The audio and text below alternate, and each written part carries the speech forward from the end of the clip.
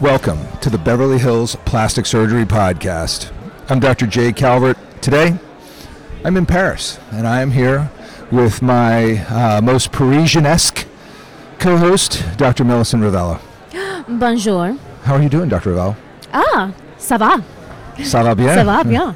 We are enjoying the IMCAS meeting, the 25th anniversary edition of this intensely huge, awesome meeting that I think it's just something to behold. This is probably one of my most favorite meetings to come to. Sorry, ASAPs. Maybe we should edit that out. No, you're going to leave that in because we're going to be lucky enough to be joined by Mindy Hawes, the president of the Aesthetic Society, as it's now known. Used to be ASAPs for those of you following along at home. But we are loving this meeting, and it's been fantastic. You can't beat this meeting. You can't beat Paris. You can't beat the participants, the energy that's here. Oh, there's Dr. Asher walking by right there. Yeah, that's right. The founder of this meeting 25 years ago. I should go tackle him and get him over here. He doesn't seem like the tackling type. We don't want to hurt him. That's true. We need him. Like a hip fracture or something. That would be awful. We need him. What happened? I don't want to talk about it. We're not coming back again, that's for sure. Yeah. So we are definitely happy to be presenting here, which Dr. Ravello, you have given 2 lectures so far. You have a moderating session tomorrow to do. Yes. I have presented 1 lecture, but I am like the moderating demon on this trip. I moderated the rhinoplasty session, moderated the live rhinoplasty session today with Dr. Carlos Neves and Nazim Turkish, and then tomorrow I have this massive filler session with Julius Few is on it, Chachi Keo, Stephen Cohen. It's an unbelievable panel, and I'm going to be firing some velvet harpoons at my colleagues just to see what they think. That sounds really exciting. I mean, the things that we've been able to do so far have just been incredible. Yesterday, I had a how to start a podcast talk, which is actually quite well received. I've been getting people coming up to me today saying, I've been thinking about starting a podcast and I really liked what you had to say and I'm going to go home and do it. So that was, really incredible to see, since we are such a homegrown operation that it was nice to see that we could inspire others to do the same. And I should give my lecture on this podcast about why I should make that a podcast. You should make that a podcast, but it is important because it's not easy. I think people think they think that I'll just talk into this microphone and people are going to listen. That's actually not the case. It really has to be it's got to be a show. It really is like we're giving lots of information on our podcast. We're teaching, we're educating, but it also has to be fun.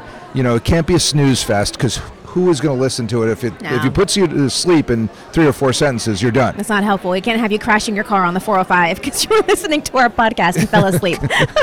When I listen to your podcast at night when I try to sleep, it's awesome. You guys are so boring. I'm asleep in minutes. It's the best. It's like a meditation app. There was a guy from Poland, actually. I didn't get his name. He kind of came up to me right as I was about to start the session, so I unfortunately couldn't focus on what he was saying, but he says, I have a similar thing in Poland from Warsaw, so I'm going to try to figure out who it was and hone in on him. But that's awesome. He said, he loves our podcast, listens to it, and that's the thing. It's one of we have a very niche audience for what we do. I mean, this is not going to be Smartless or the Joe Rogan Experience, but if you're interested in aesthetics and plastic surgery, then this is a good podcast to have on your listening queue. It makes sense. It makes sense, and it's why we're doing it here in Paris at this amazing meeting, which we love. And I was thinking about that when I was trying to speak French earlier. I'm firmly convinced that the more croissants I eat, the better my French will become. I think that's the true. trick to being here and getting better at my French. Oui, some croissant and escargot. And before you know it, I'll be fluent. That's what it's going to take. Well, so far, I have to say that the live surgery I just moderated with, of course, with Sebastian Garçon, and then watching Carlos, Nevis, and Nazem. I learned some stuff from those guys, as I always do, and I knew I would. That's why I was so happy to be in that session moderating, because I saw some cool things that Carlos was doing with ligaments. I watched him do a preservation rhinoplasty, which I think was wonderful, and I may do something like that someday if I find the right patient for me. He's very good at it. He can do anything with that. Nazem did a very similar nose to him and did it with an open, traditional kind of structural rhinoplasty, and they both got incredible results. But I learned from both of them simultaneously things that I'm going to take back to my patients, and it's going to make me better for having been here. 1,000%. I was going to say the same thing. I had a body contouring talk.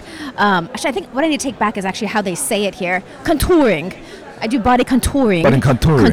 Yes, talk yesterday on my massive weight loss patients, and there was a whole panel. So there was 8, 10, 12 different presenters going up talking about their different techniques and how they do their liposuction and their tummy tucks. And there were several points that I took out of that from probably multiple speakers, and I'm like, oh, that's a good idea. I'm going to do that when I go home, because we all do things similarly, but every country and certainly every surgeon has a different way that they do it. So if you can take even just one of those little tips and tricks from how they do it in Brazil, or how they do it in Spain, or how they even do it in India, it's like, oh, I hadn't thought about that. Because in America we all have different things, but we all go to the same conference, so we all kind of take like similar tips home with us. But getting the exposure to how they're doing it in other countries is just a really different perspective, and you get all kinds of new ideas, which is really exciting. What did you think about giant liposuction? Oh yeah, there was this one guy. I thought I did giant cases. He put me to shame. He was out of India, I believe. Oh my God! When he said that, I was like, "Yes, what in the?" Well, hold the phone, dude. Because and he even said, it's like in America they're very conservative, and they have this number of 5 liters, which is sort of the max amount of liposuction you're supposed to take out of a patient in the outpatient setting. In the outpatient setting, he was talking about doing 12 and 18 liters out of people, and he was doing it, he said ICU or a monitored setting. They had blood transfusions on hold for these patients, like aggressive amounts of liposuction. And some of these patients he was even combining with doing excision procedures, so removing skin as well. And the photos that he showed of these patients, I think any plastic surgeon in America, if they had walked in their doors, would have been like, how about no? How about no? They are just, I would never think you could operate on those people. That's why I was like, my eyes flew open on that one when he said, because he said there's the 5,000 liters, then 5 to 8 liters, and 8 to 12, and then 12 and up. And he called that giant liposuction. I was like, I don't like, that's going to have a mortality rate with it that's unacceptable to me and to my patients. But he didn't really say much about that. He seems to have it down. He seems to be doing it pretty safely. So, but he's doing it the right way, in a hospital setting with the anesthesia people on board and having the blood transfusions as needed. And he's reviewing his results, which I thought was really awesome. But that kind of stuff we don't see that in the States. No, I don't think that we are medically, legally equipped to do that. No, I think everything that means. Yeah, I think people would just be like, excuse me, baking powder? What did you do? Yeah, no. You cannot do 18 liters of liposuction in the States and people take you seriously. I think they would just look at you as like you're out of your gourd. Yeah, but it's it's things like that kind of make you rethink your standards. Right. So it's like, well, maybe we can push things a little more. Right. Like everything that comes out in medicine is someone trying something new and reviewing the results and seeing what can be done safely. So maybe there are some limits that we can push after reviewing what other people are doing. So these are all good things to start thinking about. Safety is key. That's what we harp on this podcast is patient safety. We talk about it all the time. We talk about making sure that you have all the bells and whistles in terms of when something goes wrong, are you ready for it? Everything, in our surgery center, we're Quad ASF, Medicare approved surgery center that we operate in. We have every safety feature that you could even imagine for every type of scenario that can occur with the types of procedures we do. And you need that. You have to be vigilant about patient safety if you're going to do any of the stuff that we do, number one, but especially if you're going to do like these guys and go to that next level. Yeah. Be prepared. You have to be there, and your patient has to be on board. Everybody has to be in the know of what you're doing and what the potential complications are. There's absolutely nothing worse than people going, oh, I should have had. That's the last thing you ever want to say. Right. Well, that's the whole point of the meeting and why we're here and why we're learning everything that we are. We love it. It's great. We do love it. Especially now, the gala on Saturday night. The gala. This is at some, like, I didn't look into this too much. I'm sure that it's at some special location. It's at a pool. So the gala is like the pinnacle of this meeting. It's at the end of the meeting on Saturday night. And historically just fantastic. Last year it was at the Opera House, which was... That was sick. I don't know how they're going to beat that. That was awesome. That was incredible. This year it's at this piscine, at a pool. It's the oldest pool in Paris. Been open since, the early 1900s as a public pool. Closed down, renovations here and there. But now it's open again as a pool, but also apparently a meeting space. So... Bring your bathing suits. Do we need to bring our swimsuits? I have a tux. I don't have a tux swimsuit. Maybe just wear tux over some Speedos. I don't know. Swimming trunks. It's Europe. It's going to be Speedos. It's going to be ugly. Speedos. That's how it goes. So you're right. I don't know. We'll find out tomorrow what this is going to be about. Well, I'm looking forward to all the other stuff that we get to see. I really want to spend some time on the exhibits, checking out all the different skincare, the modalities, and of course I'm going to be looking for some instrument deals because we got some great instruments here last year. The Germans make some fine instruments. I got some sick German scissors that are amazing. Yeah. They're for my facelifts. They're awesome. They're like butter. And we expect nothing less from the Germans. All right, Mel. Well, anything else we got to talk about today? No, let's get back out there. So dropping in with us, of course, is the president of ASAPS, the Aesthetic Society now, Mindy Haas. That's me. Yeah. So glad to be here. This is so exciting to talk in Paris. So cool to have you on. I was thinking you would be here, and then I saw your name on the docket, and here you are. I can't believe we worked this out, and I can't believe I didn't forget. And it's so nice to meet you, Millicent. He's told me all about you. It's a pleasure to meet you in person. We all know so much about you, and we see you on the podium, and it's a great pleasure to actually be able to interact with you in Paris. In person. That's a wonderful. How are you liking the conference so far? It's really exciting, right? Yeah. Very high energy, very interesting, and having all these different groups of people in one spot, I really think adds to the energy. I'm sure the exhibitors love it. Oh my gosh, the exhibitors here, have you gone around and looked at this stuff? Unbelievable. It is ridiculous. I mean, as we always say, we're never going to see it in America because the FDA clearance is unfortunate. Yes, and the fire marshal. Because they want us to keep everything so far apart, right? Which, safety first, whatever, but That's true. That's a good point. It is a good point. I mean, it's just different here. You can't, there are things that are done here that just can't make it to the U.S. It's just not going to happen. That's for sure. But maybe we could capture that energy. The energy is big, and believe me, I've always said, why is there no IMCAS Americas? Why is there no, why don't they do this in Los Angeles or Nashville? Yes, like one of the greatest cities in the union. Right? Come on. Absolutely. Couldn't agree more. It's really interesting. There's a bunch of us here from the Aesthetic Society.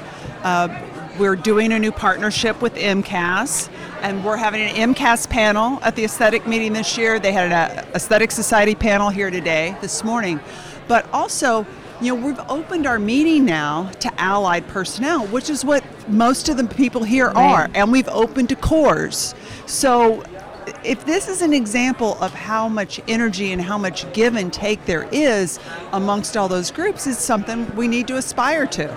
Yeah, 1,000%. And if we bring those core personnel and providers into ASAPS, it can only improve the whole spectrum of what we do, rather than making it, us versus them or whatever.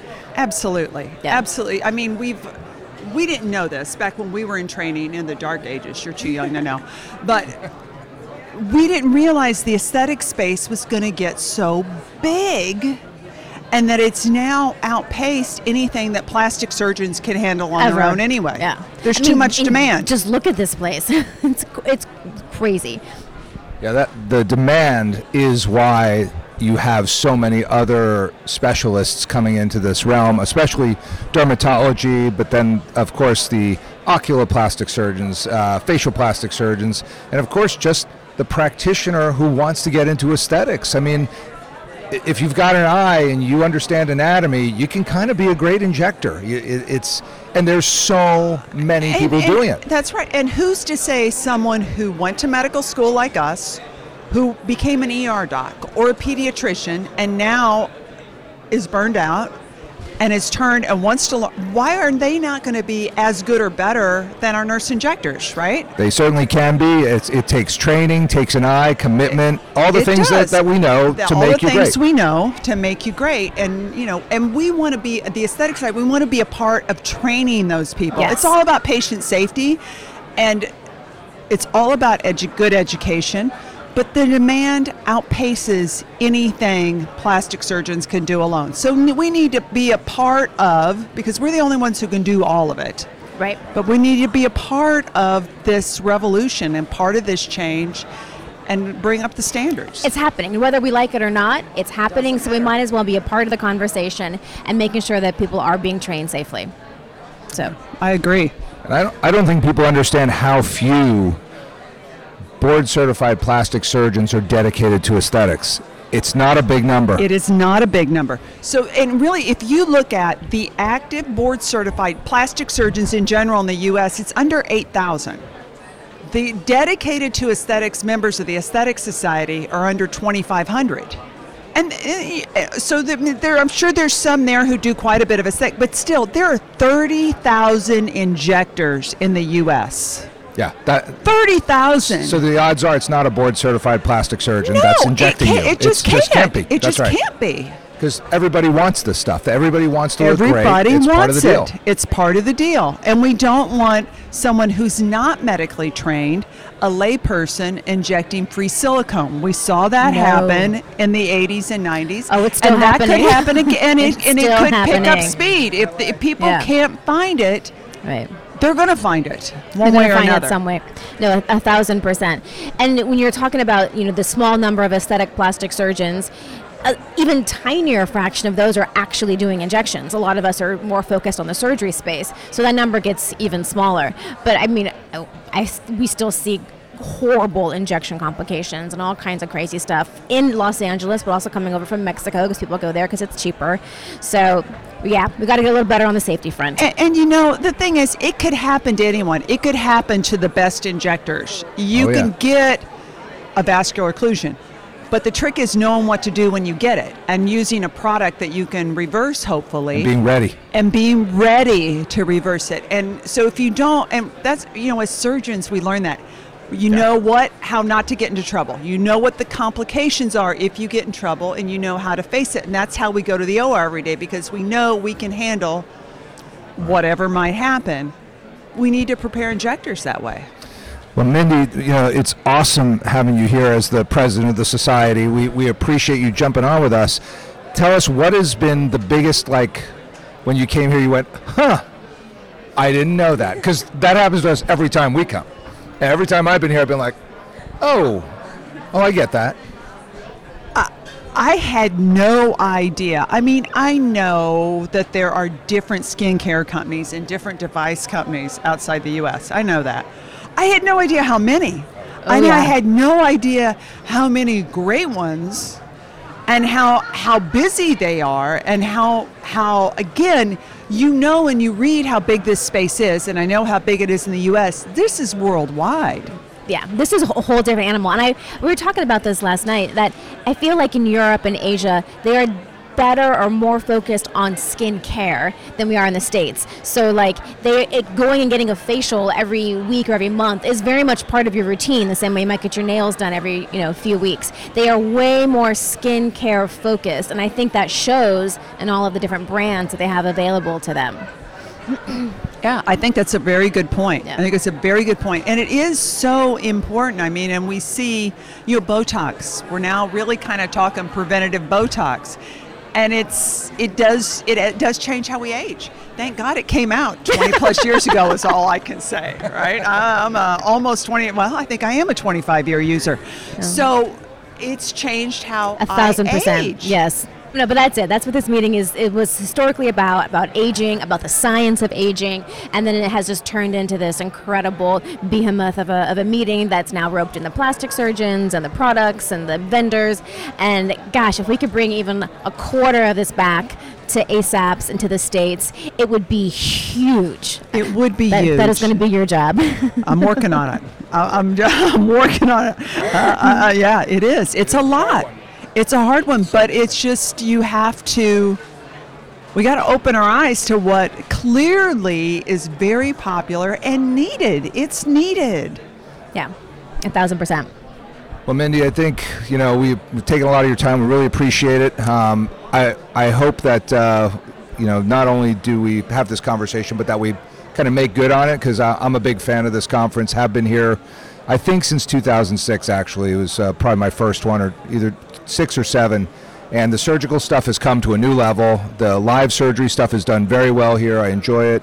And I think there's a lot to be learned for the Aesthetic Society and any of our plastic surgery conferences. We're all better together, right? We should be, we're a global community now with the internet. We need to be global aesthetics. So let's do it. Let's do it. All right. Thanks for having me. It's been a pleasure. Thanks for coming. It's my good friend Alex Schonborn, the president of the German Society for Aesthetic Surgery, or the German Aesthetic Society. Clarify for me so I get it right. Yeah, thanks. Great to be here. I'm actually the vice president, or the president-elect, and the name of the association is Association of German Aesthetic Plastic Surgeons. So I missed completely. No, you didn't at all. I wasn't even close. It's basically, we are German, so it has to be kind of a complicated name. Very but good, I like it's that. the equivalent of the Aesthetic Society, if you want to. So we met at IMCAS, and then I came out to a meeting with you. And Yeah. how long have you been coming here? I think it's my 5th year in a row. First time I was here in 2019, and then I think due to COVID there wasn't an IMCAS in 21, but it's the 5th time in a row that I'm here. Yeah, I think I've been coming here since I was like 8 years old. It Oh, seems okay. like forever. I really, this is the 25th anniversary, and it's Yeah. a blast. I mean, Dr. Ravello, what's this is like your 2nd or 3rd IMCAS? This is my 3rd IMCAS, and each year I look forward to it, and I can't wait to come back. I'm sure you have a similar feeling with it. How did you get involved with IMCAS? Well, actually, when I was a medical student, I spent 2 years in Paris at medical school, and then 2 years of my residency here in Paris with Vladimir Mietz. So I kind of stayed connected to Paris, and it's to be honest, in the beginning it was kind of a pretext to come to Paris and going to a congress, but that's where my connection with Paris and France comes from. Got it. And tell us a little bit about where you practice and what you do. What's sort of your specialty? I'm practicing in Berlin, in Germany, and I'm mostly doing breast surgery and some face surgery, but the main focus, I would say, is breast surgery. Some surgery after massive weight loss. I think you call it body contouring. Right. Those are my main interests. Good. I mean, that sounds like we have sort of similar practices. That's what I know. I do a lot of breast and the body as well. And Dr. Calver here does a fair amount of faces. I do a few noses as well, and Vladimir Mintz is he just is an amazing guy. We were really I was happy to spend time with him at your meeting, and especially to be on the panel with him about facelifting and talking about deep plane facelift and the SMAS, because really it's Mitz and Peyroni that were the guys that described the SMAS, and so to be in that meeting with him was really quite special. And he's still fully active. I saw him this morning doing a facelift at the Kling. I mean, he's 81 years old, and he's still so incredibly fast. That's always a pleasure seeing someone like him operating. Well, he's a dynamic guy. He's obviously got, he was sharp as a tack. I mean, really smart, completely dialed in, asking big questions. I just think anybody out there who's talking about the deep plane facelift or smash lift or whatever permutation of the facelift approaches has to know about Vladimir Mitz. Yeah, that's true. Yeah. And he's, I'm sorry. Go ahead. And he's still, what I like about him, he loves to teach, and he loves to explain what he does, why he does it. And I think that's a rare quality, especially among all the colleagues. I'm sorry for interrupting you. No, absolutely. And to piggyback on that, I think that's one of the great things that we're seeing at this conference here is how much everyone really is invested in teaching and sharing their techniques. They're not holding on to them or keeping them a secret. So doing all the live surgeries and all of those lectures and presentations have been really exciting to see. Yeah, that's true. What are you looking forward to seeing in the rest of your time here? Tomorrow there's a session on breast surgery, which I will attend. Later this afternoon, I've seen a session on lips. I think it's not lip surgery, but lip enhancement, which I found interesting. Those are the two sessions I would like to attend. I think I'm moderating the breast one tomorrow, great. So I will see you One there reason for more sure. to I'm also looking attend forward to seeing what people are going to be talking about, and then I think there's a smattering of some face panels after that I'm looking forward to.